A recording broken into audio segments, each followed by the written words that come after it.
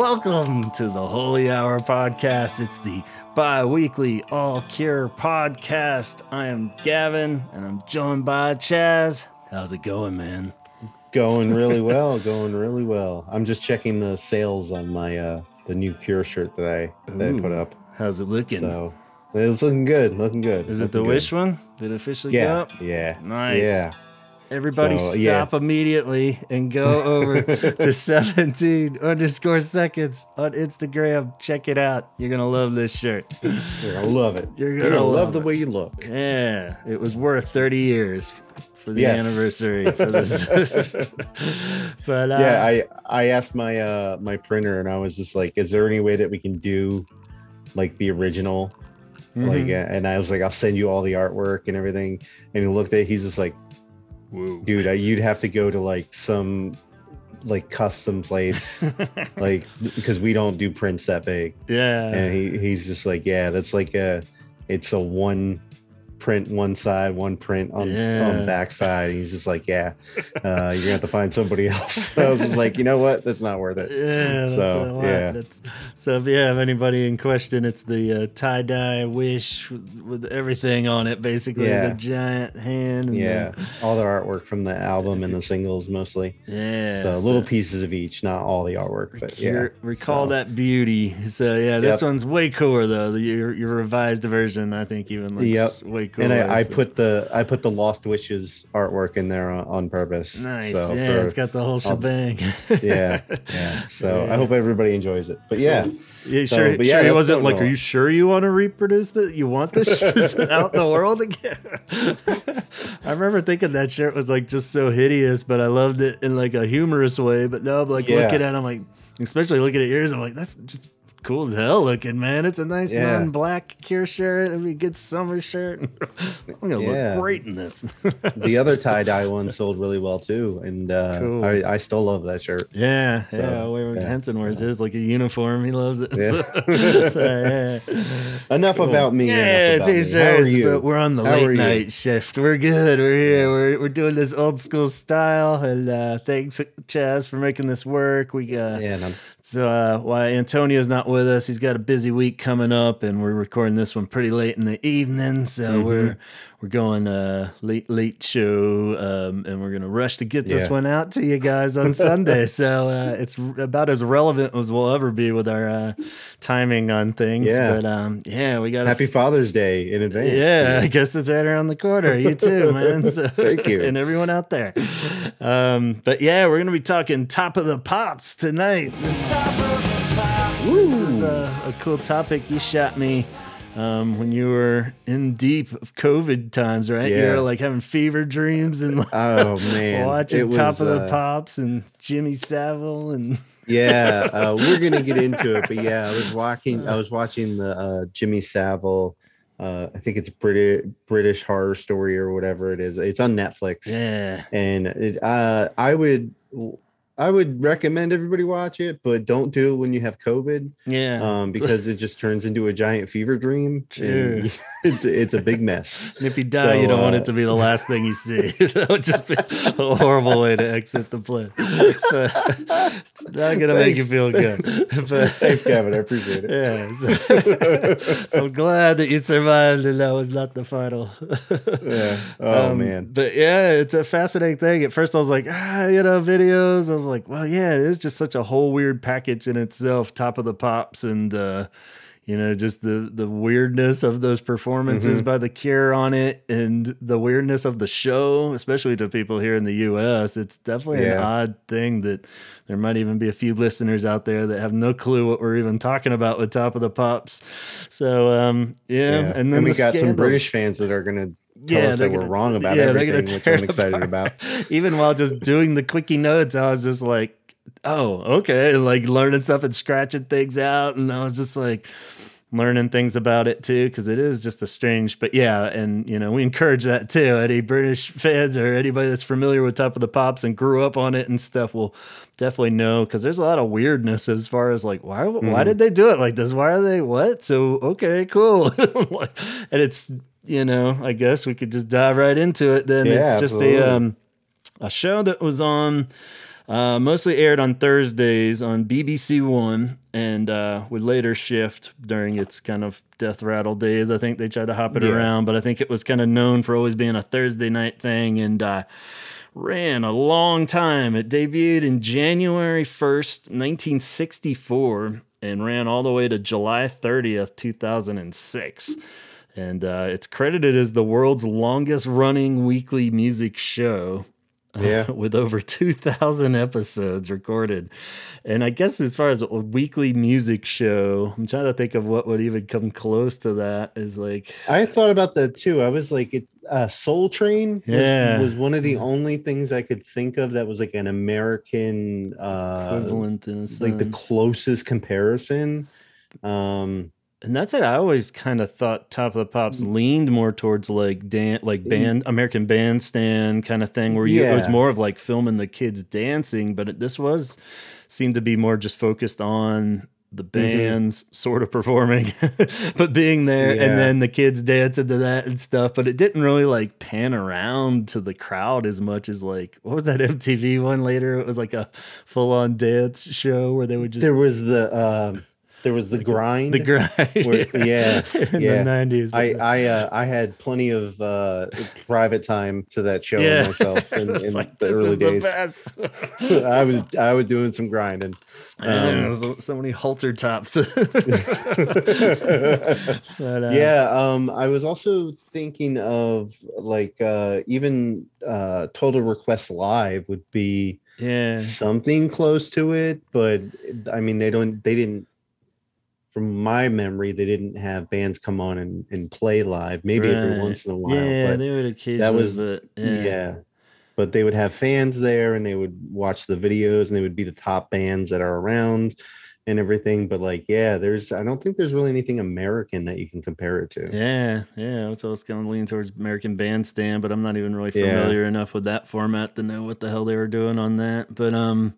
But yeah, I guess the relevance of this show, from what I could piece together, was just because it was like a countdown show, basically, of the charts, and that's kind of why you put up with all the weird, like, what? Okay, miming, dancing, sure, whatever. But basically, they're counting down the top songs of the week, I guess, and so they would, be mostly miming all the way until later years everywhere. They would be lip syncing to it for the most part, and they would focus on songs that would enter the charts and the ones that were climbing really fast. Highest new entry. They would exclude singles that were going down in the charts. I said until the late 90s because everything peaked at its debut position and dropped. So they kind of smudged that after a while. But for the most part, if they were dropping down the charts and had been there a while, they wouldn't have that band on necessarily. So usually I think the bands that they would have on were ones that were new or climbing the charts really fast, like to keep an eye on, and they would always end the show with the number one single. But do you remember like initially when you caught on to what the hell Top of the Pops was, or your first impression of it? Or? It was just like I just looking up Cure videos, I think the first one I saw was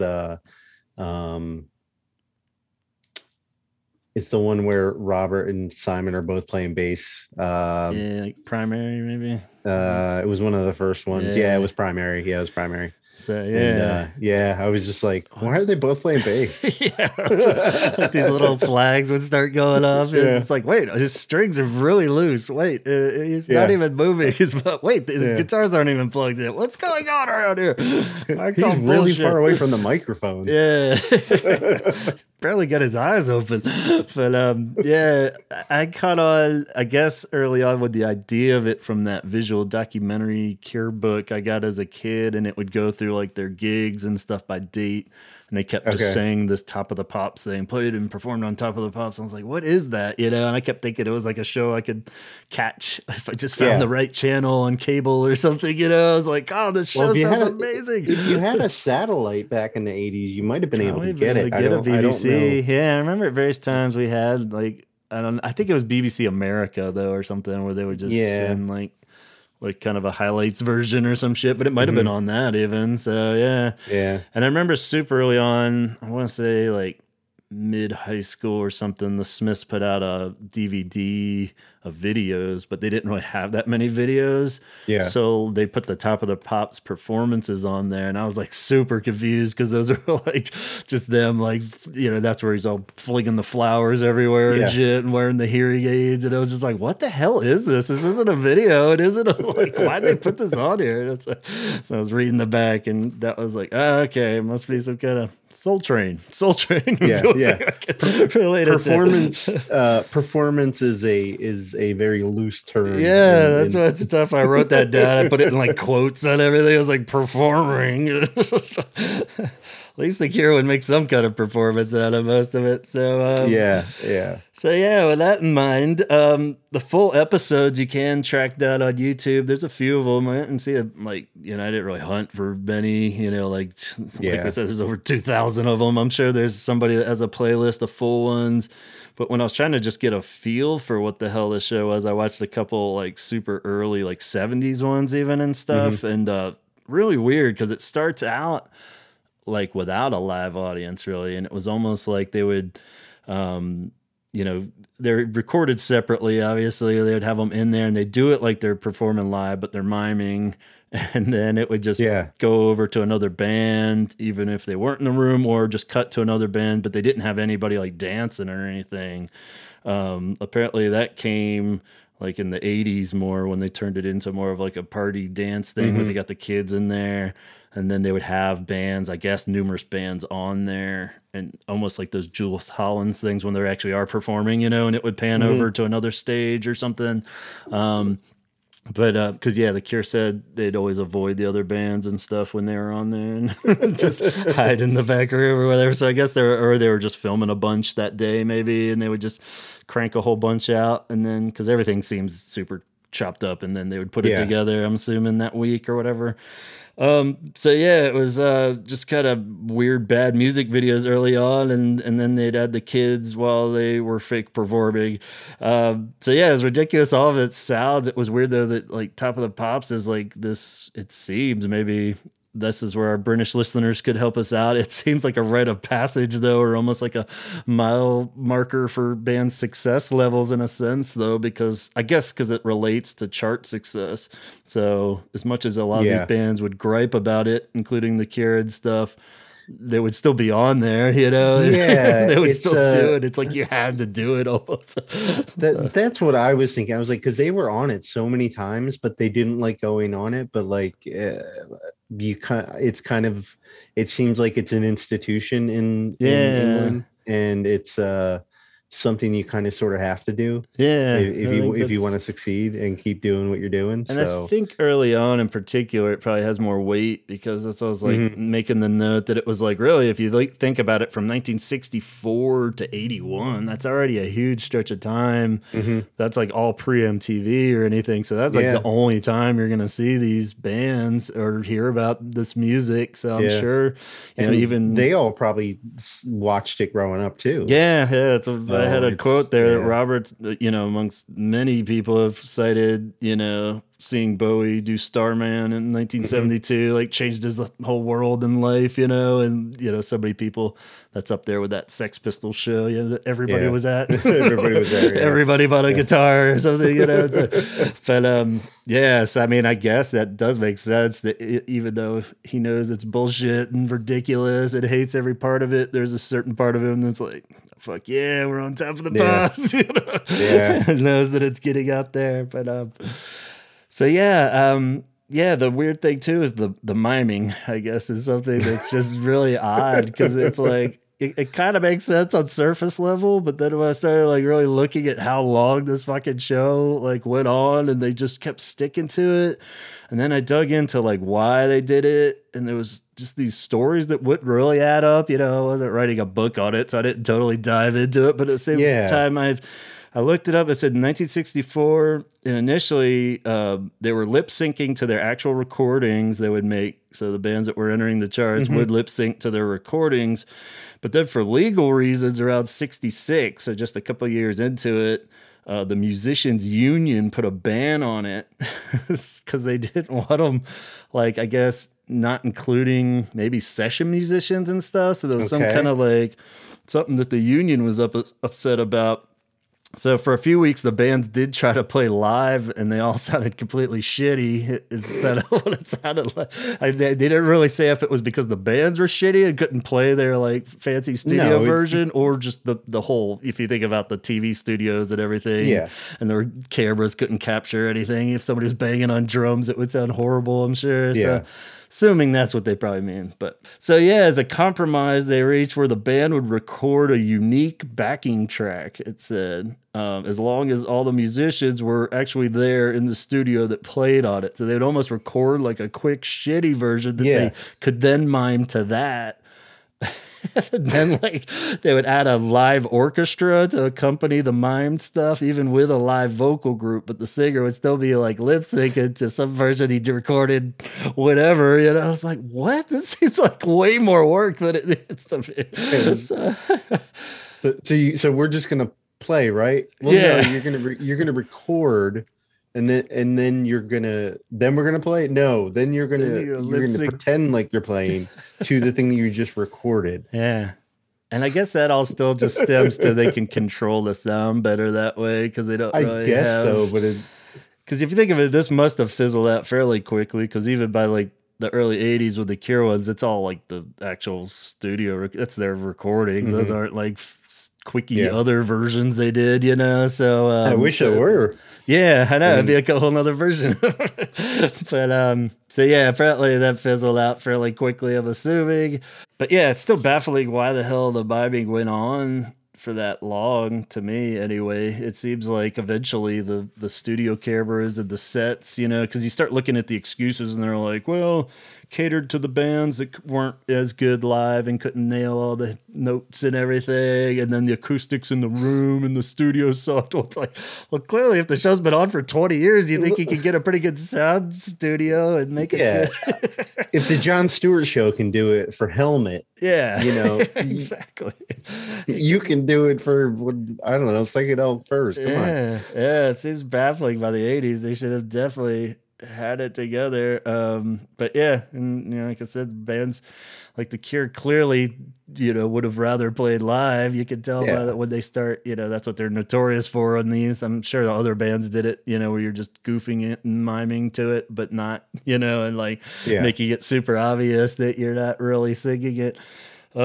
They said that a lot of bands just kind of embraced it too, and I kind of could see this maybe before MTV fully kicked off, where they kind of embrace the visual artsy aspect of it more and the fashion side, and you know, because it wasn't like I said, it's your time to show off. Wear something cool and you know, do whatever and fling flowers around or whatever you're thinking. But it was pretty crazy. Like we said, the Cure will go through their specific performances that we've been able to track down. I think we were able to get a pretty complete list of every time they're on there, and definitely want to talk through there. But when you have a show that's been around this long, there's bound to be some scandalous moments. Absolutely. Some hot moments, especially going through the 70s and 80s. You know, there's so much cocaine flying around that goddamn studio. Oh my God. Even just watching the Cure performances, it's just like, oh my God, this is like cocaine visualized, you know, just seeing the whole like sets and everybody dancing. And the walk performances are like, he has glasses on for a reason. Oh yeah, and it's like he is. Woo. Yeah, because I mean, if you think about it, you take a band and you know you're like, you got to perform, but you don't really have to perform, and they're probably not really planning on doing it anyway. So it's all like perfect opportunity to get a little too trashed and get out there and, you know, do what you got to do and look cool. So, I mean, we wanted to touch on the idea that, you know, it was a strange thing that the show got so much love and had been around for so long, but there's definitely some interesting dark avenues, as we heard about in that documentary. But not all Jimmy Savile, though, right? Maybe a quick nod to some of the others. I heard that there was quite a few what would they be considered? VJs or hosts? Just host, maybe? Like they had these. I guess you would call them hosts. They just kind of crack a joke and maybe say a fact or two or presenter. Yeah, and then introduce. They have them listed as presenters. Okay. Oh yeah. So and I'm sure they were kind of like local or not local, but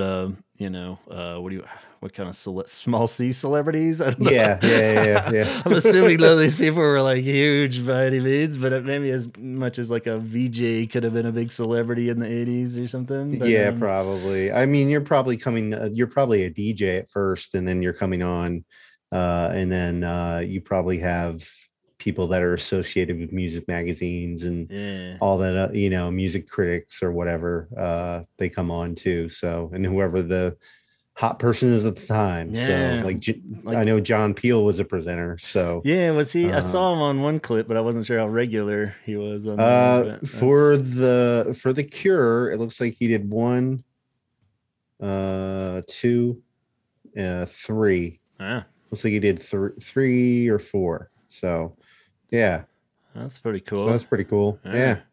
Gotta get him out of there. Don't they be hanging out with that crowd, John? Come on. Absolutely not, man.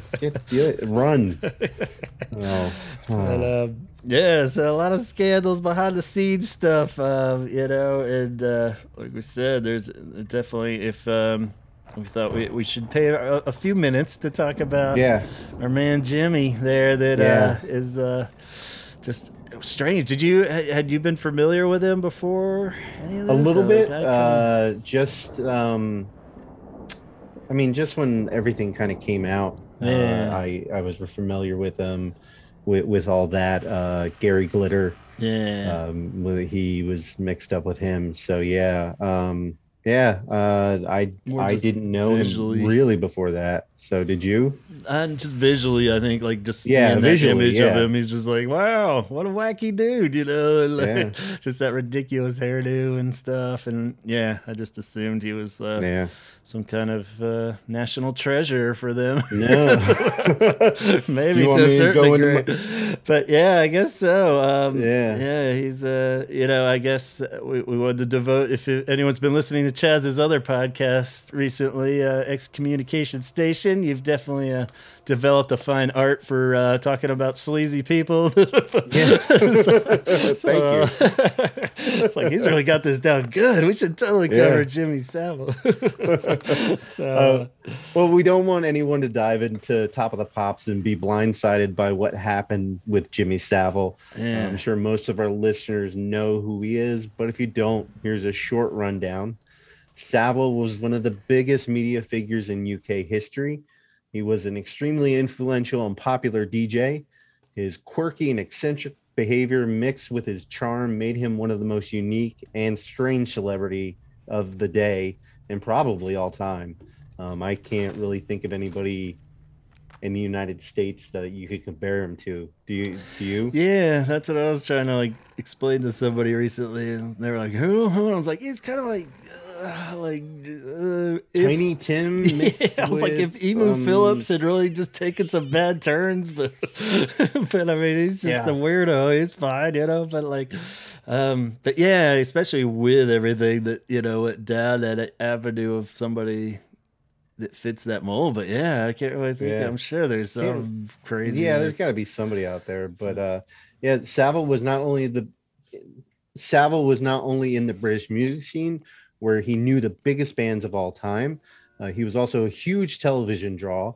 He ran a 19-year TV show called Jimmy Fix It.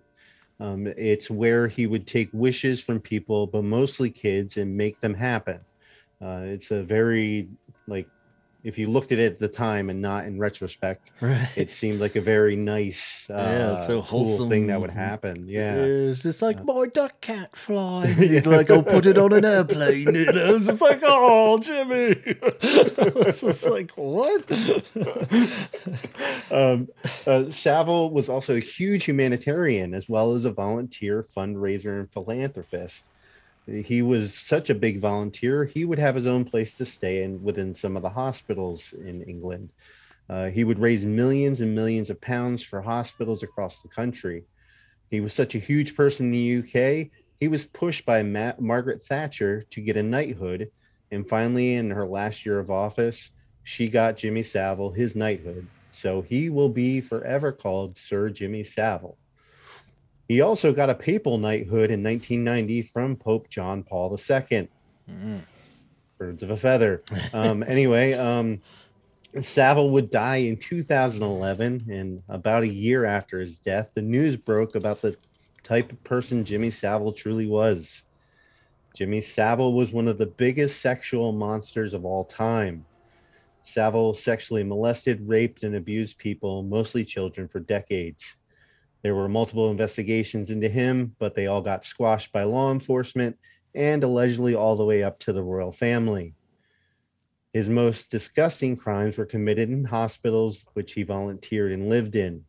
He spent his career bringing in children and young people with music and TV shows that the hospitals only made sense to the outside world, but it was Jimmy's playground. In 2013, 32 hospitals, children's hospitals, psychiatric hospitals were all investigated. Savile would sexually abuse children as young as the age of 5 up to 75. The first report of his abuse goes back to 1955. And in 1960, a 10-year-old boy asked for his autograph at a hotel. Savile took him inside and sexually abused him. He groped and molested people at Tops of the Pops, just as he did at Leeds General Infirmary, where he abused 60 people, with 33 of them being patients. And they ranged again from the age of 5 to 75. Savile wouldn't just abuse able-bodied people, he would abuse psychiatric patients, catatonics, paralyzed patients, people that couldn't fight back, express their pain, or even be believed. And in the end, the true number will never be known. I read officially 72 actual confirmed abuse cases, but went up to approximately 500, but it could be in quadruple digits if we're going to be real about it. And that is Jimmy Savile. Yes. Human piece of shit. Yeah. I think, I mean, just the idea that it was, so like broad in the shittiness too, in the sense of how it was like everything from just like, wow, that's super inappropriate, to like just full on the most nightmarish, horrific molestation kind of thing. Where it's just like, good God. And like, and how it was just so like, it seemed like there was a lot of sweeping it under the carpet, but I mean, the sense of like the idea that he was kind of out there, it was like a weird mix of like, he was Dr. Jekyll and Mr. Hyde to a certain degree, because he was doing these nice charity things and had like the sweet show or whatever. But at the same time, like all these interviews, he'd get on there and be like, "Oh, I'm just a sleazy old Jimmy," And it was almost I was like, how many? I mean, I guess nobody even thought their wildest dreams it was happening to like minors and little children, But at the same time, they're all kind of yucking it up with him. Yeah, he would tell on himself all the time. And if you watch that documentary, they show it where he says, that he admits on camera to molesting people, and like, but it's Jimmy and it's a joke. They're just like, what? He's just being crazy. And like he had done it for so long that everybody just kind of took him as this quirky, weird, disgusting kind of person. And got all swept under the rug. And it's just fascinating, how like far somebody could take that, and but now back to the Cure. But I honestly, I brought that to Gavin because I didn't want anybody to go on Top of the Pops and like go down that rabbit hole and kind of be shocked by it. So, like, holy shit, it's that dude. But and apparently it's pretty hard to find any full repeats. They definitely don't show him any of his episodes. They've cut all of them or cut him out. I'm not sure how they do it exactly, but it's a pretty long list of a lot of performers, Gary Glitter included, that they just kind of erased a lot of those and don't show them on repeats. He how many times did he present The Cure? Did you have that number? I think just once. I think it was just the walk, but he was still. I mean, because after a while he wasn't really involved in the show. Yeah. And then he would come back for like big appearances, and he was there for the last episode. But he was. I mean, I don't quote me on this, but I believe that he was just a producer of the show for that whole time. Wow. So yeah, but he was still connected to it in one way or another. Yeah, because he was on episode 1. Yeah, he was like the first presenter, I think, in the first one, and all the way to the last one. Yeah, they said the final episode on July 30th, 2006 was soured by Savile being there. Just being there. So can't even replay the first or last episode anymore. Great job. Ruining it for everyone. Yeah, so it's not hard to imagine things like that might start the slow death of Top of the Pops over the years, but I think it was probably inevitable anyway. A show like that would kind of start to fade out through the 90s. They switched it, like we said, to Friday nights, and kind of the traditions were broken. You also have so many late night shows that are playing these bands live, that it kind of and you can get them on with a satellite, or if you have the internet if it goes on, so you don't really, there's no really need for Top of the Pops anymore. And videos, totally cover them. If you're just gonna mime to something, make a cool video. So and just look up what chart position they're at. But they tried to reboot in 2003, that didn't really work either, and then by 2006 it closed the doors there. As we were trying to put all the Cure performances together, it was worth noting, though, I mean, just further testimony, I guess, the success of the show is that there's so many knockoffs or international variations of Top of the Pops. There's French ones and German ones in particular that you always see these Cure ones. They're like, oh, that's gotta be Top of the Pops, but it was just like top with an E at the end or something. And I was like, oh, this is a whole different show where they get out there and mime. So the German one has a real weird vibe, and like nobody smiles. You can kind of tell it's not quite the party. Less sleaziness even somehow going on before. I guess we can. Jimmy will come up again, unfortunately, but let's dive into the actual Cure performances. But, absolutely. So I got about 16 Cure appearances noted. It's hard because there's multiples for a few, so I think my final count was counting all of them, and 3 Susie and the Banshees, where Robert was on with Susie and the Banshees. I do have a playlist on our YouTube page, and I'll link it to our Facebook page too, that you guys can check out to see these as we wrap up afterwards. You can relive the magic. Quality's better on some than others, of course, like anything on YouTube. That's but there's some pretty good ones in there, and for the most part, all of them are on there. I think there's only a couple that I didn't quite track down. So I have 19. 19. But we can go. I guess that would be with the 3 Susie ones. Do you have Susie? No, okay. I don't have any Susie ones. I might have just miscounted my list too. But maybe we got one on there. So come on, do your job. Let's do the list. What are numbers? So nothing from 3 Imaginary Boys. They didn't come out blazing that great where they got anything on that one. But their debut Top of the Pops performance would be A Forest. I had it as April 24th, 1980. They had a quote from it. Robert says, "I just couldn't believe how boring it was being on there. The people who go whoop whoop, I really hate them. I have to be physically restrained sometimes," he says. And they avoided the other bands. Robert's thumb was all bandaged up from that tire incident earlier. And I initially at some point thought that they used part of the clip of that in the video, but I don't think that's the case. It was just filmed probably around the same time there. We had the big bandaged thumb for that too. But basically the same kind of thing, though. They all, did the very bored face thing, which, was kind of their thing. I don't know how related the Top of the Pops that was. They did it in the video too, but little robot face thing.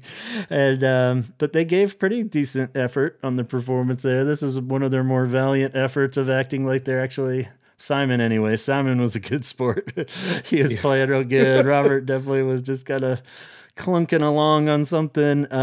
Lowell had a big floppy cymbal, was the only visible note of him not really playing on his hi-hat. There's I've got a big, I couldn't tell what the hell it was on there, but instead of the cymbal, something was almost looked like a warped record or something. There flopping around. And then they had you see the image of Robert with like multiple Roberts in the background. Yeah, like the whole like trippy. Yeah. The effects are pretty rough all the way through for most of these when they would try to throw some little effects in. I think they kind of give up about halfway through even, but yeah, so nothing too noteworthy, but a good solid Top of the Pops debut. Presented by Steve Wright. If you see the video, you can see him. I have no fucking clue who he is, but he's got a big, ugly mustache. Yeah, porn glasses. Yeah, he looks. Ugh. And in like I think it was 10 Imaginary Years book, they kept saying that the first and second, which would be their next performance the following year for Primary, that the announcers mispronounced their name. But when I listened to it, he's just got a cure, or something like that. But I didn't really. Maybe in the studio or something they said it. I don't know how you mispronounce cure, but cure. Yeah. I just turned on the video and for Primary, and I don't hear an intro. So something that might be in there. But yeah, the following year, April 16th, 81, they come on for Primary, and much like their first appearance, openly mocked their performance by obviously miming. They're playing two basses. That's the first clue on this one here. So while it's kind of a nod to maybe the 6-string bass, the bass 6 there, but it's not another full-on bass. So they'll do that trick a few times, as well as swapping instruments or playing completely different instruments than what they normally do. They already look cooler, I thought. Their image was kind of going in the right direction here. Kind of selling it. I thought this was, again, Robert looks so disinterested. Yeah. He looks like he'd rather be at the dentist. He's the most consistent one that is not sold on this. Everybody else is like, let's do it, man. Let's get some chart success. And he's just not having it. The effects on this one are well, they do I wrote bad 80s camcorder effects are used. So they do like the werewolf vision and stuff. Is that what it is? Or it goes to like the grainy kind of out? They do like a blue and green like kind of like animation over their faces or whatever, and then they do that stop motion thing where they freeze the frame and then they move it, freeze the frame, and it looks like it's robotic. It's stupid, real jumpy. So, just looks like your camera's skipping. Hit your TV. Simon is fucking wailing this one. He's selling it, isn't he? He's going off. So any other observations on that one you see? No, not really. I just Simon. Oh my god, I'm watching the video right now, and Robert is literally 8 feet away from the microphone. I think he's just like walking towards the exit before the song's over. Something I forgot to mention on a forest, it fades out like crazy early too. It wasn't even like a super long version of a forest, but it's just like halfway through the song, it just kind of fade out. They're like, all right, and next, a more fun band. I just love the fact that he's just he's singing. He's like, fuck this. And he's 10 feet away from the microphone. Pretty nice. Can you see this is fake? None of this is real. Kind of thing. So But surprisingly, they did not get invited to Top of the Pops the next year for the album Pornography. Didn't have a performance. So would have loved to seen it though. Yeah, would have been good. Hanging garden. A little hanging garden on Top of the Pops. Blood dripping from their eyes. And then we move into Robert's most reoccurring year, 1983. We were saying he was a regular at the Top of the Pop Studios this year. Oh, yeah. I counted 7 performances, including Susie and the Banshees. But so we'll walk you through it. But this is the time frame here. So 83, which is crazy. This is like the Cure's kind of off year, right? This wasn't like their year where they're just taking it easy, putting a few singles out, And so The Walk is the single that's out. July 7th, 83, they come on for the first performance of The Walk. There would be 2. And for the first one, Pearl's playing bass and Andy's playing drums. Lowell's there. This is so fucking weird. Wearing a weird... This is so fucking weird. this whole section is real weird. Lowell's wearing this crazy 80s studded jumper thing with like chains on it. It's just a strange... He wears that for both of them. Robert looks pretty cool with his shades on. Lots of jewelry.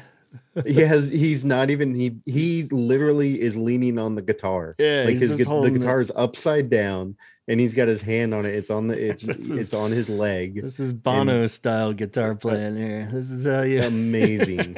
And there's like Road Warrior looking chicks dancing in cages off to the side on this one. So they look like they're post-apocalyptic. I went to the Dallas Cowboys football stadium one time and to watch an Eagles Cowboys game, and there were dancers up along the top of the stadium, like in the lights and everything. And this is weirder than that. Like this is just this is full on.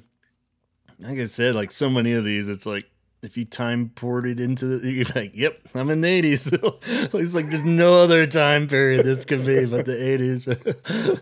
Everyone's like, hey, welcome to Space Club. It's more futuristic than now, even in fucking 2022. 23. What year is it? 22. 22, yeah. And I do love this lineup though that's playing though. It's very cool. Seeing Andy back there. In Pearl there. So this is weird, and it sparked a little quickie text conversation we had going back and forth because there's 2 performances. What the hell's the deal with this? And we nerded that it has to have been like the same day. They're not like flying them back to do another Top of the Pops. Like I'm assuming they aired it different as it was climbing up the charts and doing better. They're like, and back for another, like, oh, it's climbing up the charts. So they show another one. Yeah, it's the same set. Yeah, same set. But there's no dancers this time. So they throw you off the scent. No, and Robert still has the shades on. Phil's on this one, Phil's on this one. So they were both there. It might have been. So I guess they were both there. They just kind of rotated like one week, which makes no fucking sense. But the whole thing doesn't make any sense. It's like you would stop, then Robert's because he's wearing the same pretty much outfit, but he's got a blue shirt on one and a red shirt on another. So just slight little changes. And like you said, it was they got the dancers out of there. No dancers. She was freaking everybody out. So they're like, all right, let's do one without Cage Girl. And he's still holding his guitar, not playing it. Strings are all loose and out of place. Mole's wearing the same jumper. Eddie's there. But just super I don't understand changes. why they couldn't, like, they're not playing live. Why couldn't they have all of them on stage at once? Yeah, I know. At that point, just give him anything. Give him a flute or something. That's why it was so weird. Sense. I was like, it had to have been a different day where they're like, oh, shit, we can't get Phil. Come on, Pearl, let's do this. And so that was the first one. It gets weird as it goes. But while we're still on the walk, there was a quote from the Melody Maker.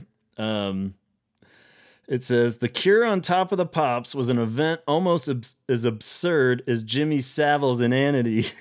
They looked and acted bored, but all across the nation, Cure fans, Cure converts, and folk who can't tell the Cure from Culture Club couldn't care less." Interpreted Smith's stifled yawns as enigmatic arrogance. Such is the power of reputation. Such is the impact of dressing in black. So I'm like, was that a compliment? I can't tell. I can't. It was like a backhanded compliment. Yeah, I think so. It's just like, all right, perfect music journalism. Yeah. But yeah, that was Just seeing how absurd the Cure on Top of the Pops is, I guess sums it up there. Yeah. So that first walk performance was presented by John Peel. Okay. And David Jensen. I don't know who that is. Oh yeah, they did a David Jensen mix. There's something that he worked with the Cure, did like a remix of, forget what it is, but something from this era. It was like Lament or something like that, or the Jensen mixes or sessions or something. It's a bootleg that floats around out there. So that's cool. So that was for the first one or the second one he did? It's the first one. The second one for the walk was Jimmy Savile. And Pat Sharp. But yeah, so the Cure were in studio with Jimy Savile at one point. I thought when I first sent you that text message, I was like, I wonder if he was ever there with cross paths. Yeah. Which, by chance, I flipped back through Lowell's book just to see if somehow these Top of the Pops performances had to have some funny stories or little anecdotes or something, It says, one particular Top of the Pops encounter there sends shivers down my spine even now. Wonder who we could be talking about. We were there to perform the walk, and Porl, Andy, and myself were standing around the edges of the studio when somebody crept up behind us and said, "Oh, Songs of Dracula, we are looking 10,000%. Eyeing us up and down was none other than the alleged old sex offender himself, Jimmy Savile." So even that, though, it's such like a weird, like, what the fuck kind of like comment is that even? Like, oh, Songs of Dracula. Like you could read it in so many voices that like would you even that you're like, like, just don't touch me, please. Looking up and down, you're looking 10,000%. So I guess he liked Lil's jumper with the chains and the whatever on it and zippers. Oh god! But yeesh, I'm sure he did. So it sounded like luckily they made it out fairly unscathed. If that was the worst of it, I guess they got off pretty easy. So, So September 83, Robert would come back for Dear Prudence, which I had as the first Dear Prudence. He said maybe there was a third one floating around out there too, but there might be. And I remember Dear Prudence came out like way before Hyena, the actual album, when we did that episode. So I guess September 83 would be pretty far ahead of it still, for when the single came out. But on this one, I just noted that Robert really ups his not giving a fuck factor when he's with Susie even more. If somehow he could do it more, he did it more than when he's doing Cure songs even. He's just standing there like totally swaying around, really still. He has this kind of go-to move of putting his hand on the neck of the guitar over the top as opposed to under the bottom, just to show like... I have a still image of it. I'm just like, it doesn't make sense. He comes back to that one a few times, but he's finger picking the guitar, but he is like, looks like he's digging in the ground for some dirt with his finger, and like he's just pulling on it. And it's almost like, everybody else in Susie's definitely like fucking into it and doing it, like where I wonder if he almost got yelled at for that one for fucking off too much, because it was like he's like clearly the only one standing there just swaying around holding his guitar all stupid.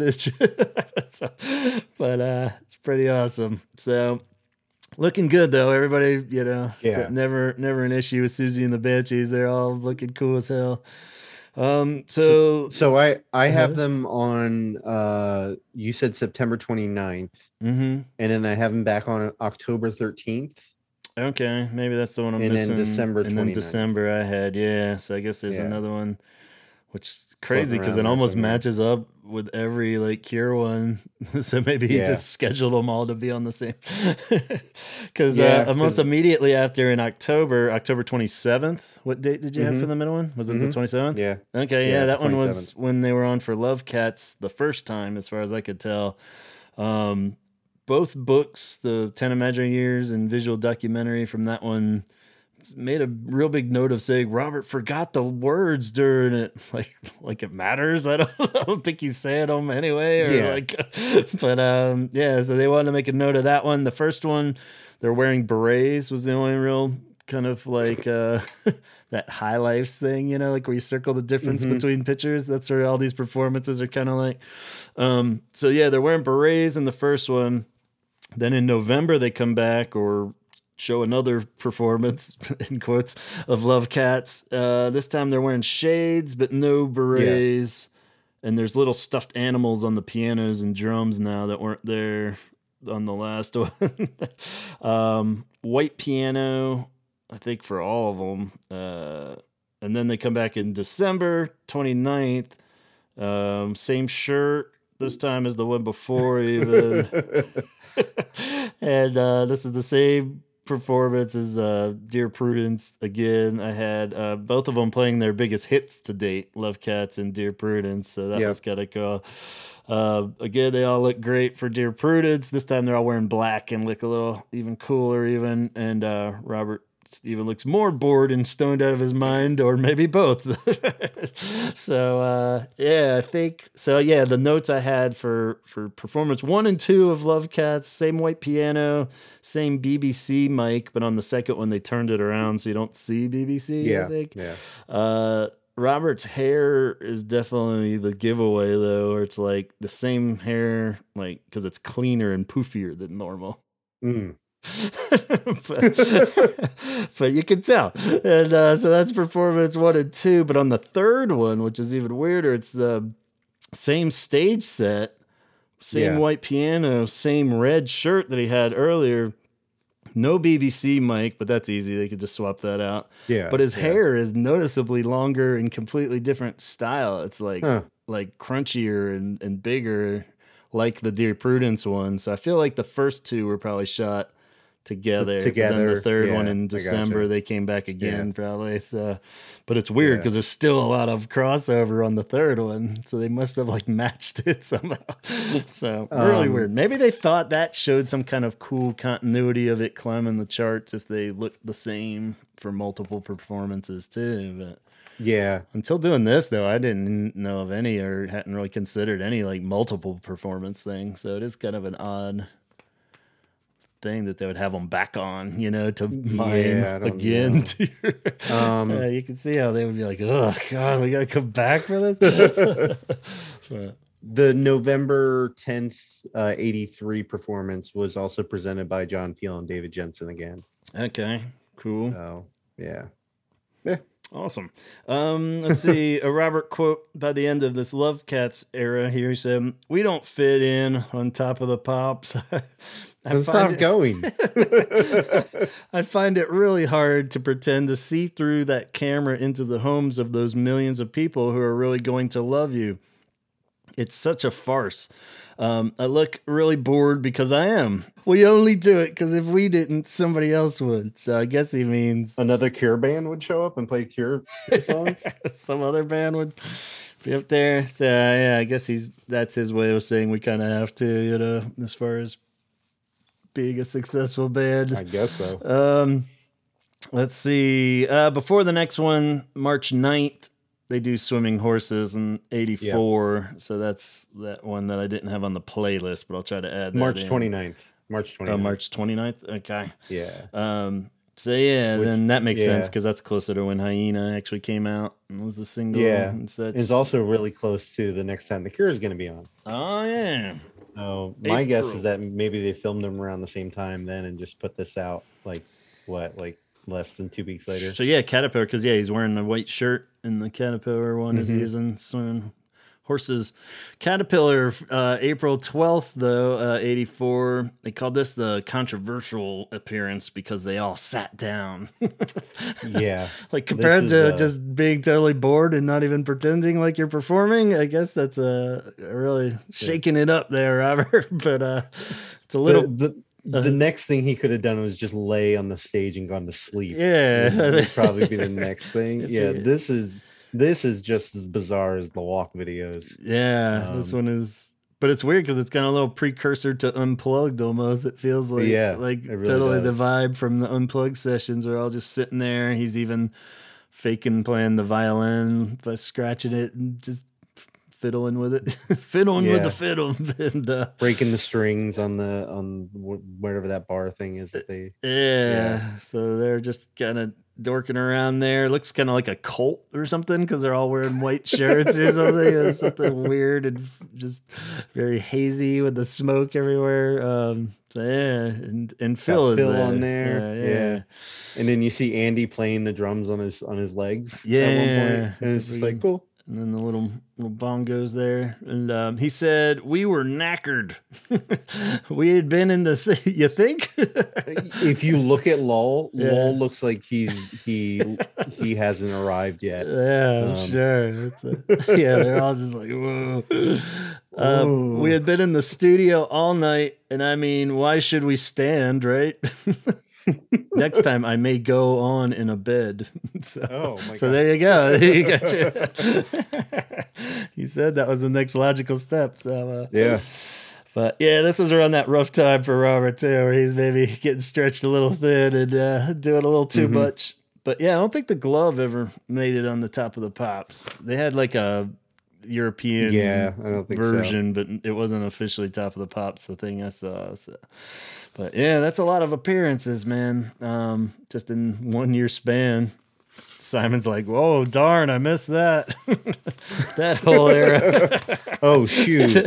The truth is why he was waiting to come back was so he wouldn't have to do 15 Top of the Pops episodes.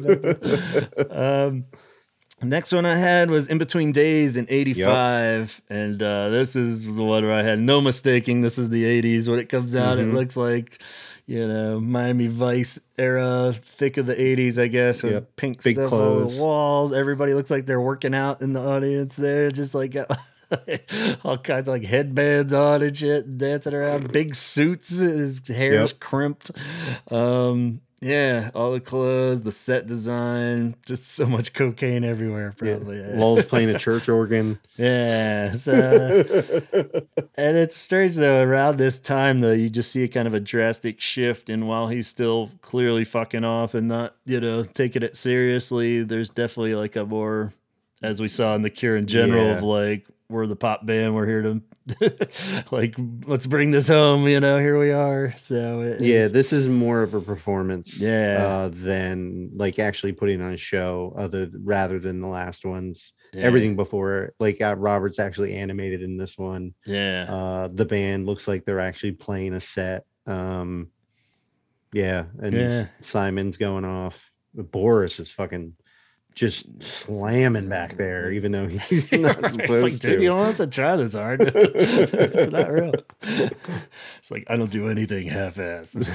I don't think he does, man. Nah. He is pounding away back there. It's just respect, and it might have gotten Robert's ass in gear because he's dancing around and doing his normal, and well, not normal, but like his, I guess, endearing side. Yeah, where he's is he playing guitar on this? Face. No, he's just dancing around. Yeah, that's it. Like this one and the next one, Boys Don't Cry, when they come back for Staying on the Beach, is kind of, I just lumped those together because it is like, you could tell they're just like full on pop stars at this point. When you see Boys Don't Cry, it's the same kind of deal where they almost have a glow about them, where they're just like, ha, fuckers, we did it. It's just like, oh, no more laying on the floor, no more. But, so that one's pretty impressive too, and just full on 80s glory. I feel like the Boys Don't Cry one is even more 80s. Yeah, if you can get there. That might have been the one I was referring to too. Now that I think about it, they both are. Like, this one is even bigger because they're a bigger band by this point. Yeah, and like it's full on 80s. Like, and I don't know, they look so good in this video though. Yeah, it's fun. All of a sudden, this is kind of that like whimsical Robert that everybody falls in love with. It was like, oh look, he's just so weird but fun. Yeah. And it worked too. This is the first time out of all these performances we've talked about where the single actually advanced after their performance on Top of the Pops. Every other one, it just dropped down a little bit afterwards, which doesn't sound totally right. Love Cats must have advanced a little bit after if they did it 3 times. So I don't know. I'm going by one of those books there. So I think it was the visual documentary one, but they said that this was the first time that it actually helped their chart success by appearing on there. Like maybe they just kept dropping a little bit each time when they did Love Cats, but this is also one of the only times you'll probably ever see Lowell playing the guitar. Yeah. I did put a note of that. Lowell's playing guitar. What? Yeah. So yeah, he looks like he pulls it off like he knows what he's doing. Yeah, it was around this era where he starts getting into like playing trumpets and anything that he didn't actually play. Like additional instruments. Yeah, violin for the Catch video. He's just he's a jack of all trades. He's totally convinced he's crushing it up there. These are probably his favorite performances during this era. He's like, we fucking nailed it. That sounded great. But, oh man, yeah. But Boris is still slamming, and Simon has got the biggest hair he's ever had, and he's going to town too. So excellent. So then, a little weird on the next was that there isn't one for which there's got to be like a Why Can't I Be You or something. This is one where I found a lot of like decoy ones that weren't actual Top of the Pops, but on French TV and stuff. So I might be missing one there, but like no Just Like Heaven, no. Yeah, that's the only thing I can think of is that they were just on tour and didn't have a chance. But yeah, I don't know. Yeah, it didn't really make sense. And the fact that none of these hardly coming up are reoccurring ones too also hints that maybe they're just finally getting big enough where they could tell Top of the Pops to fuck off and not, like feel like he gives a shit to go back on there or do it for every single that's on the charts and stuff like that. So that's kind of surprising though. You would think that something from Kiss Me would have been on there, but not finding it. So yeah, that's it's very weird, but also I mean they were also in France. Yeah, like you said, because there are French ones. There are like the ones I thought was like one where he's wearing that little suit jacket and stuff, or Lowell's playing the trumpet and those kind of deals. So yeah, maybe they were just like, we've covered that over here. They would come back though for their biggest UK hit, of course, to date. Highest charting single for April 20th, 1989, Lullaby. Robert Pearl go extra heavy on the black eye makeup for this one, maybe as a nod to the video, or maybe he just didn't wash his face after the video. Not sure.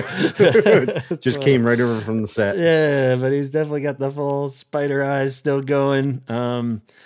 I could have sworn, just in my little stupid Cure memory bank somewhere floating in my head, there was a great story somewhere about them, like the lead up to them going to Top of the Pops and how they're just totally trashed and almost missed 20 flights or something. I remember just being like a kind of long story, but kind of funny too. How it was like finally their biggest hit and they had to fly there or something, like from somewhere they were where they had to stop it all and they didn't want to do it. But I can't remember the punchline. And I can't find the goddamn story anywhere. So how's that for some good journalism? Yeah. So yeah, it makes sense. I don't know where the hell. I thought maybe even in like Roger's disintegration blogs from way back or something, but I couldn't find it. So I don't know where the hell that came up. But yeah, it's out there, and I'm sure it's quite a story because they rushed back, and they were super wasted apparently, like during this performance, which does make sense. But I think for all of them, you could probably say that part. Notable weirdness: Simon's playing the bass 6 and not an actual bass, so which he does in the Fascination Street video too, which took me years to catch that. I was like, oh wait, why is he playing a guitar? Wait, it's a sort of guitar. But otherwise they're behaving pretty good for this one. I feel like everybody's kind of doing it. We get our first sight of Roger. Rogers, first. And the first scene you see him in is it looks like it's being shot from his penis because it's straight up from his groin up to his face. It's just like, think that was on purpose? I don't know. They just stuck the camera underneath the keyboard. Like, all right, it was like, whoa, Jesus Christ. And then but everybody looks great. Robert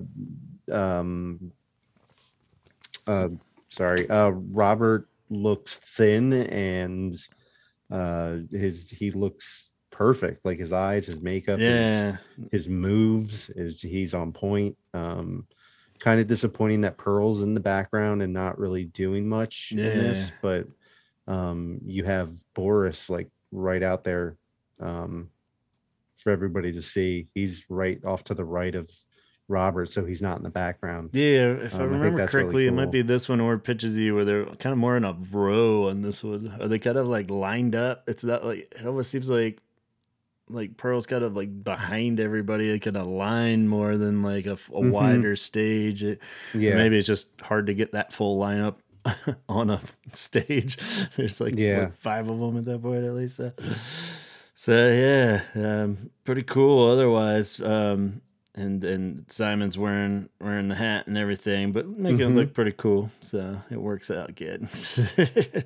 Next one was Pictures of You. They come back for Disintegration. Again, looking pretty good, and they're pretty well behaved on this one too. Robert's got his shorter, fluffier hair from like the video era there of the early 90s. Pearl's playing left-handed though, so that was the big inside joke. Which it's like, all right, with the pirate shirt on, it looks like. Yeah, I don't know. You never know. But super thick makeup. Hard to tell if that was what he was just wanting to look like. It's like really caked on. His makeup looks like he's wearing a mask. Yeah. That's how thick it is. Yeah. It must have taken him a month to get that off. When you say Robert Smith has thick makeup on, you know that's gotta be some thick makeup, you know. So, and again, it's a pretty quick fade out because I guess they didn't want to devote 8 minutes or whatever to the full extended version of Pictures of You. So I don't think it made it to like the second verse. They're just like, okay, great, all right, see you later, Bob. It's only 3 minutes long, so you don't get the full experience, but they all look pretty good. They are less animated than they were in the last couple of videos. Yeah, probably worn down also pretty good. A less poppy song. End of the tour. They're pretty worn out by this point. So is Roger there, or is he already? Yeah, he's there. He's got really, really pale white makeup on as well, and he's just chilling. So being his cool self. Yeah.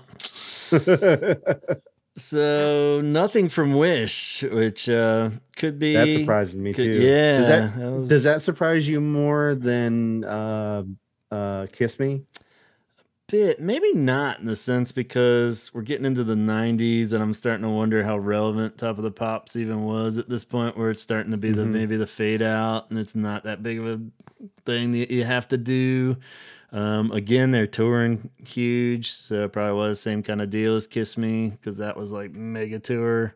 But yeah, such a huge album. You know, you would think Friday I'm in Love. How do you not go on for that? I did find a clip that was an official Top of the Pops where Perry and Simon introduced the video for Friday I'm in Love, where they're just the two of them, and they're like, and they say make a joke or something, and they just showed the video, I guess, and maybe they started doing that around the 90s too. That's maybe what that was then. Why they're for Love Song, you think? They might have been just promoting the video. Okay. So kind of weird that they skipped it for Wish, but then would come back in 96 for the 13th. Ooh. And I had 2 for 13th, but the second one I just had a date for, so I think I only had footage maybe for 1, but the one's like a mega performance. He's actually singing vocals. I think the rest of it's obviously all just mime into like an instrumental track, but they're actually, and this is something they start doing on Top of the Pops around mid 90s, is letting them actually sing it, but not over their own band. So they have like a karaoke version basically where he's able to sing it. And they do a great job with this one because they're having fun with it. You can tell they have like tons of people on stage, like mariachi shirts and horns, and everybody's there. The lady from the videos doing the do it to me. And everything's just a big old weird ass party as the 13th should be. So yeah, it definitely looks like the date that you have on that? I had April 18th, 96 for the first one. They have one for April 18th, 1996, where they played the 13th, where Bear Van Beers was the presenter, and then May 2nd, 1996, where Michelle Gale was the presenter. Okay. Yeah, this one is May 2nd. This is the May 2nd one. Okay. So Michelle Gale. Yeah. Cool. But that one performance is definitely a good one worth watching, because they got the whole kind of nod to the video going, and looks like they're having the most fun they've ever had on the Top of the Pops for sure. The second one looks a lot more crowded and a lot more. It's definitely two different performances though. Okay. So awesome. Yeah. But they both look like fun. Yeah. They both look like a blast. I don't particularly like that song, but it looks like they were having a real good time with it. And it might have something to do with he's actually at least singing. So it's amazing how the performer actually enjoys himself when he gets to perform. Oh, yeah. So, yeah. All right. So moving on from that, we get on the last stretch here, and it gets a little weird, surprisingly. A little bit. A little weird on Top of the Pops. Somehow they all go to Germany now. Maybe this is another little factoid some UK listeners can help us out with, because all of them are recorded at MMC Studios in Herth, Germany. And we get Cut Here as the first one. It's like a full-on German presenter. Again, this one I think it was just still full-on mimed again. But they're giving a good effort. It's much like the video where they're all wearing kind of the black suits and such, but nothing too noteworthy. Even I felt like they weren't goofing too much or doing anything really. But great song. Good that they're on it for that. An odd one. Yeah. Oh, wait. That's what you mean. Because, before this one starts, there's a sort of interview where the guy comes up and talks to him. Yeah. That's actually worth seeing. He comes up and just says, "You want to disband the Cure?" Robert says, "No." And he's like, "All right," and performing. He just totally says no. Oh, yeah. No. And then the guy's like, "Oh, cool. All right. Well, have fun." Big gulps, huh? All right. See you later. So that was pretty fun. It's a terrible interview. It's just a terrible, vibe, but like it's a great song and they do a good job with it. Yeah. And I guess that's his nod to still saying "fuck off, Top of the Pops," but we're here. It's him just shooting down the interview question portion of the evening. That didn't take off, I guess. Maybe that's why they didn't do that again. The following, let's see, 2004 is closing in on the end here. We got The End of the World, the Cure. Perform live vocals, at least, again, so that he gets to come back. This is the one where Baby Spice and another German fella introduced the band. I don't know if he's a star or not, but that's definitely Baby Spice there. And she introduces Into the World. Star in our eyes. Yeah.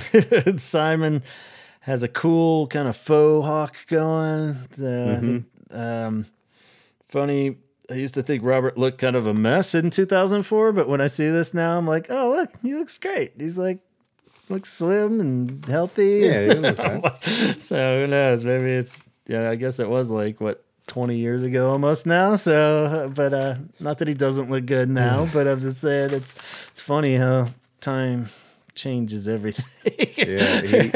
Just like 2004. Yeah, he looks great in 2004. That was like 5 weeks ago. Whoa.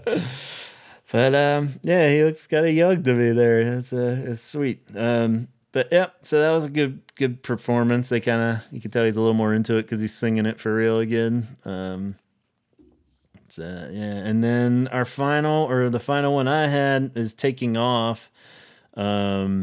Again with live vocals. So maybe I do have the clip of that somewhere where I could tell that he was actually singing that on December 18th. Looked like the exact same set and stage and everything, so I think or maybe not. Let's see, what was the date? I had the video. Okay, so maybe that was a little later, but it was taking off in Germany, and apparently Alt End was also performed, but didn't get broadcast there. Thank God. But this was the one, something where I couldn't link to it or something, but there is a YouTube, you can track it down, but I wasn't able to get it into my playlist for some reason. I have the YouTube clip. Do you want me to send it to you? Yeah, send it on over. You got to scan forward about a minute and a half because it's like the actual show. That's what it was. Yeah, I didn't want to put the whole clip in there, but so maybe I'll do that since it's the last one anyway. Or I think it's the last one. Did you have any more? Or was that the finale? I don't think so. No, I think that's it. Unless they resurrect Top of the Pops. Because I guess, if 2006 was the farewell and 2008 was 413. So, their final performance, taking off. Yeah. What a way to go. So no, actually, their final performance was Alt End. Oh, right. Everybody in that studio was never heard from again. Exactly. So, I guess that's kind of a fitting end, and I'll just kind of fizzled out. Really, but it's pretty cool, and I like that they stuck to their guns and fucked off for at least 98% of their performances on Top of the Pops, I think, and are definitely worth watching in the sense that, if you have a boring night at home, definitely pull up the playlist because they're entertaining, even though it's kind of ridiculous. And you get a real time capsule moment of what like fashion and what the general aesthetic was back then. Yeah. In England, I guess, or just in the world in general. Because it looked just like you would think of American TV would been at the time with bright colors and it's a trip. They're fun to watch. I mean, it's if you're a fan of the band and you like watching live performances. Yeah. And it's a pretty fun rabbit hole too if you start digging up those, like, there's people that have like all just really good quality Top of the Pops playlist and stuff on YouTube too, of just like I got watching some like Aztec camera ones and just weird shit that I'm like, oh wow, because a lot of those you wouldn't see anywhere anyway, especially in the US and stuff, like these kind of slightly less huge British bands and stuff, or one hit wonder kind of thing. So I mean, it's kind of cool to see those as opposed to like the videos you've seen a billion times and stuff from the 80s, it's like, there's some cool ones out there. So definitely worth checking out if you haven't gone down that rabbit hole, and hopefully we cleared up some of the mystery of Top of the Pops or what it is. But I'm watching a really cool Clash Tommy Gunn video, all right, which is fucking amazing because it looks like they're playing. It really looks like they're playing live. Yeah, there were little weird exceptions. I stumbled across those kind of things too, where certain bands would demand it or something, or they would try to steer away. They're totally not playing live, but they're selling it like they are. Okay, cool. They're damn, this is such a good video. Yeah. So I don't know. There's something with Iron Maiden. I remember. I couldn't remember from what year. It must have been fairly early on, but they did something where they actually played. And there's a lot of good ones of other bands just doing the Cure kind of style fuck off to, the kind of infamous Nirvana one when they get on there and where they actually gave him the live mic to sing it, but then he just is just doing everything else on top of it. And so there's a lot of good ones of those floating around there. Oh, the Blue Monday one, that was like historic. It was one of the early ones where they let them play. I think that's probably why they like wouldn't let them play after that, because that's like such a horrific. It's awesome, but it's so bad. It's just like so bad. I just brought it up on my YouTube. Yeah, it's pretty horrid, but I love it. That's a fun one to revisit. It's lots of good ones. Oh my God, this is amazing. Oh man, I'm gonna go down a rabbit hole and I can't go down it right now. So Chaz is gonna stay up till 5 a.m. tonight watching Top of the Pops performances. Yeah. But I hope you guys enjoyed that, and thank you for helping me along there, Chaz. And no, not a problem. I love this stuff. Giving me nightmares about Jimmy Savile now, and sorry. And, Nosferatu there. Ooh, Dracula music. Yeah. Yeah, well, it was fun. Like an obvious one that we hadn't touched on, but I think those performances are key in the Cure's history for sure. So everyone needs to see them.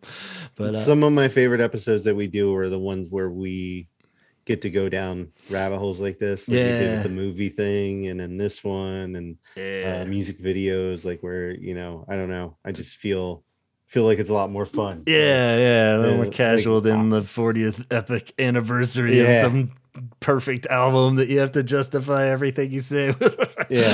So we hope you guys enjoyed a nice casual episode out there too. And I'd love to hear anybody if you're lived in England or were able to see Top of the Pops when you were a kid, like let us know like what it was like and why it was so important, and I'd be interested to hear that. If you watched them, absolutely.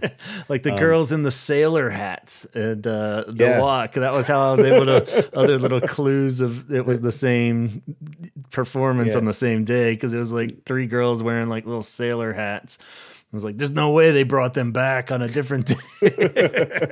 If you were one of the women in cages, definitely. Sorry for the Road Warrior comments, but at the same time, well done. I wanted to tell you something today, but I completely forgot. I was going to tell you at the beginning of the thing. This guy I work with, Mike, is he's almost 60, and just found out that I was a Cure fan, and he was like, I love The Cure. And I'm like, what? And he was like, yeah, like the first song I ever heard from them was in 1983, The Walk. And I was like, what? And he was like, yeah, Charlotte Sometimes, one of my favorite songs ever. And I'm like, what the fuck is going on? Awesome. And like, then he was like, he said one of the weirdest sentences I've ever heard in my life. He said, I saw the B-52s and the Ramones play at the Philadelphia Zoo in 1981. Wow. All right. Shit. But he told me all about, like, he went to go see he saw The Cure and with the Psychedelic Furs in 1987. Oh wow. So I was just like, shit. Damn. I gotta hear this story. Yeah, we should get him on. Oh man, he is such a cool guy. I never knew it until he told me. That's and then cool. We did that work music thing I was telling you about, and he picked Charlotte Sometimes. Nice. Put it on there. So awesome. So, he's like, that guy that wears Cure shirts every day. I never thought to tell him that I like the Cure. I don't wear them at work. I'm not allowed to, but it was funny. Made me laugh. That's awesome. Cool. Yeah, we'll tell him if he wants to tell the story. He's welcome anytime. Cool. You can do it on the clock at work. Maybe you could just bring like a recorder and get him to. What are you guys doing? I've been to the Philadelphia Zoo so many times, and I know where I think the stage he was telling me about, I think I know where it's at. Wow. And I'm just like, it blows my mind that like families would just be walking around the zoo and then like the Ramones are playing over there next to the tigers. It's like, what the fuck is going on? Here comes a manta ray. Rock lobster. Everyone's freaking out and shit. All the animals are like bouncing off the cages and shit. Yeah. I can't, like, like that, like I'm trying to imagine in my mind and how dirty the city was in 1981. And it's just like, that's pretty rad. I can't imagine a reality where that happened. So. They probably fired their agent after that one. We're playing the zoo. They probably fired whoever booked it at the zoo. Yeah, that's what I mean. Their agent for booking the zoo gig. It's a puppet show and the Ramones. I'm just imagining the crowd too. Jesus Christ. Yeah, a bunch of little kids. And then like you just have all the punks from South Street coming up there totally. And watching. Yeah. Oh man. It'd be pretty rad. Time machine. They like that's an official time machine set. I'd want to say. Yeah, definitely would make that one happen. That sounds good. It's probably like a free show too or something. Like probably, just get into the zoo and go see that. Yeah, probably fucking the Dead Milkmen open or something. Like I've never heard of them before. Yeah, it's like blowing my mind. So, but yeah, I figured I'd share that with you. Yeah, that's pretty rad. That was. Like, I don't know. If you haven't been to Philadelphia or the Philadelphia Zoo and like where it's located and like the history of that area, it makes a lot more sense why it doesn't make any sense. Awesome. Very cool. But, yeah. Awesome. Well, on that Zootastic news reference, we'll leave you guys there. And we'll catch you next time. And thank you, Chaz. Thank you. And thank you guys out there. Go watch some Top of the Pops. Check out our playlist. And let us know what you think. So for now, we'll say talk hard and from the zoo.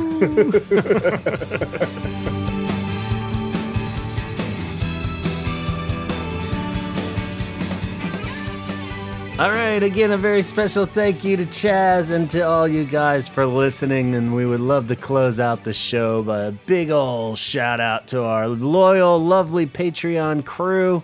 And I got Henson here to join me again. How's it going, man? I'm good. How are you guys? Oh, they're doing good. I'm doing good. And wow, what an episode that was, huh? Whoa. Yeah, you're still recovering from that one, aren't you? Yeah. Yeah, a lot to process. So why don't we shout out the names in the meantime? Who do we got to say thanks to? We got Donna, Craig, Jeff Hilton, Jeff Jones, Suzanne, Ben, John, Allison, Alan, Dione, Nemesio, and Danny. And Danny, yes, thank you. And of course, Scott Kruger and his crew are crushing it over at the Sarlacc Digest, an all Star Wars podcast. Be sure to join them this Wednesday on YouTube at 8 p.m. Pacific time, in particular, as they discuss the final installment of Obi-Wan Kenobi, the series. They'll be sure to call out all the awesome tiny little details and references that you may or may not have missed, reinforce all the many parts that blew your mind, and even calm your nerves, perhaps, of anything that you may have thought tainted your precious idea of classic Star Wars. Ugh, these guys are the real deal, not those bullshit clickbait clip videos that you see all over your YouTube algorithms. They have no trouble reminding us why we love Star Wars and why it's so much fun. Don't you agree, Henson? I got one person I watch. One person? Yeah, one person. Oh, aside from Sarlacc Digest? Yeah. On YouTube? Yeah. Oh, God. Who are you That's watching? It's not that Zero idiot, is it? No, it's not. Okay, good. It's not Zero. Anyway, we'll discuss this later. I don't even know who that Zero is. Good. Kate, we also got to give a big shout out to over at CureThreads.com, who has an absolutely brilliant website where you can satisfy all your Cure shopping needs. She has all kinds of original Cure-inspired designs available on everything from t-shirts to coffee mugs to wall clocks even. Ooh. And there's new candy-striped leggings that are really cool over there. You got to go check them out. And also, be sure to check out her newest book, Secret Life of the Otter, that is out. It is not on the CureThreads.com site yet, but if you go over to Amazon and just punch in Secret Life of the Otter, you'll find it. She did all the wonderful illustrations for that book. So go snag that. It's a perfect gift for children and other people. If you live in Calgary, Canada, you are looking for a reason to get out of the house, go to Dickens. It's a pub/venue. You may even find our loyal patron Lisa up there, and you can chat her up about the Cure as you watch wonderful shows such as the drag tribute to Buffy the Vampire Slayer on June 19th. And that's tonight. Dun dun. Still got time. Get out there. We need to get. We got. I don't think we're gonna make it, but anybody that lives in a 5-hour trip. A little longer than that, I think, for us. That's probably close to like 30 hours. Okay, let's go. Come on. We got to get going. Or go check out one of my personal heroes, Alex Cameron, who's playing June 23rd. He's amazing live. You'd be so happy if you went to that. Lydia Lunch is planned June 25th. Go to dickensyyc.com to find all the details and all the upcoming acts. And also keep your eyes peeled for their live streams at Dickens YYC on Twitch. Set them notifications so you don't miss it. And Matt, of course, recommends that you do something good for your fellow humans and download the Red Cross Blood Donor app. It makes it easy to find a location, schedule an appointment, and donate your blood. As long as your heart is bumping, then you are good to go. You can share some blood. Get out there, share it stat, because some people need it. You may be fine, but they need your blood. So do your part. Right, Henson? No. Don't listen to him. All right, and go check out. Go check out. What else? Chaz's website, 17 Second Shirts. He's got this rad Wish tie-dye shirt that he's putting out. It should be available. Go do the pre-order. You can follow him at 17_seconds on Instagram, or go to 17secondshirts.bigcartel.com to put in your pre-order. You don't want to miss out on this one. It's super rad, and all his future shirts, for that matter. Treat yourself to a new Cure shirt. You deserve it, man. Don't you think? Yeah. Everyone. Oh. And also check out Chaz's podcast, Excommunication Station, which he examines the trials and tribulations of growing up in the church, along with our buddy Antonio's podcast, Nobody Speaks, where he's cranking out all kinds of great music talk. I was just a guest on there, so if you want to hear me talk about anything other than Cure, we talk about some other songwriting heroes of mine and songwriting in general. So go on over, and if you need more of my voice, which no one needs, right? You can check that out though. Give it a week or so, then check it out. So because it's a great podcast, always a fun listen. All right, happy Father's Day to all you dads out there. Be kind to your children, like Henson. And wait, I don't have kids. Love every minute of every day with them. If you're lucky enough to still have your old dad out there too, be sure to turn this off immediately and call him up, or go give him a big old hug, and appreciate every minute you have. So we'll be back in 2 weeks with more Cure talk. What do you say, Henson? Time to sign off? Sure. Anything you want to say to close us out? Cure album in October. Jason Cooper said it. Yeah, you excited? So excited. Do you trust him a little more than Robert? I trust Robert more, but he's the one actually making the songs. Jason's in there. All right, well, let's see in October what happens. All right, take it easy, guys. Bye. Talk hard.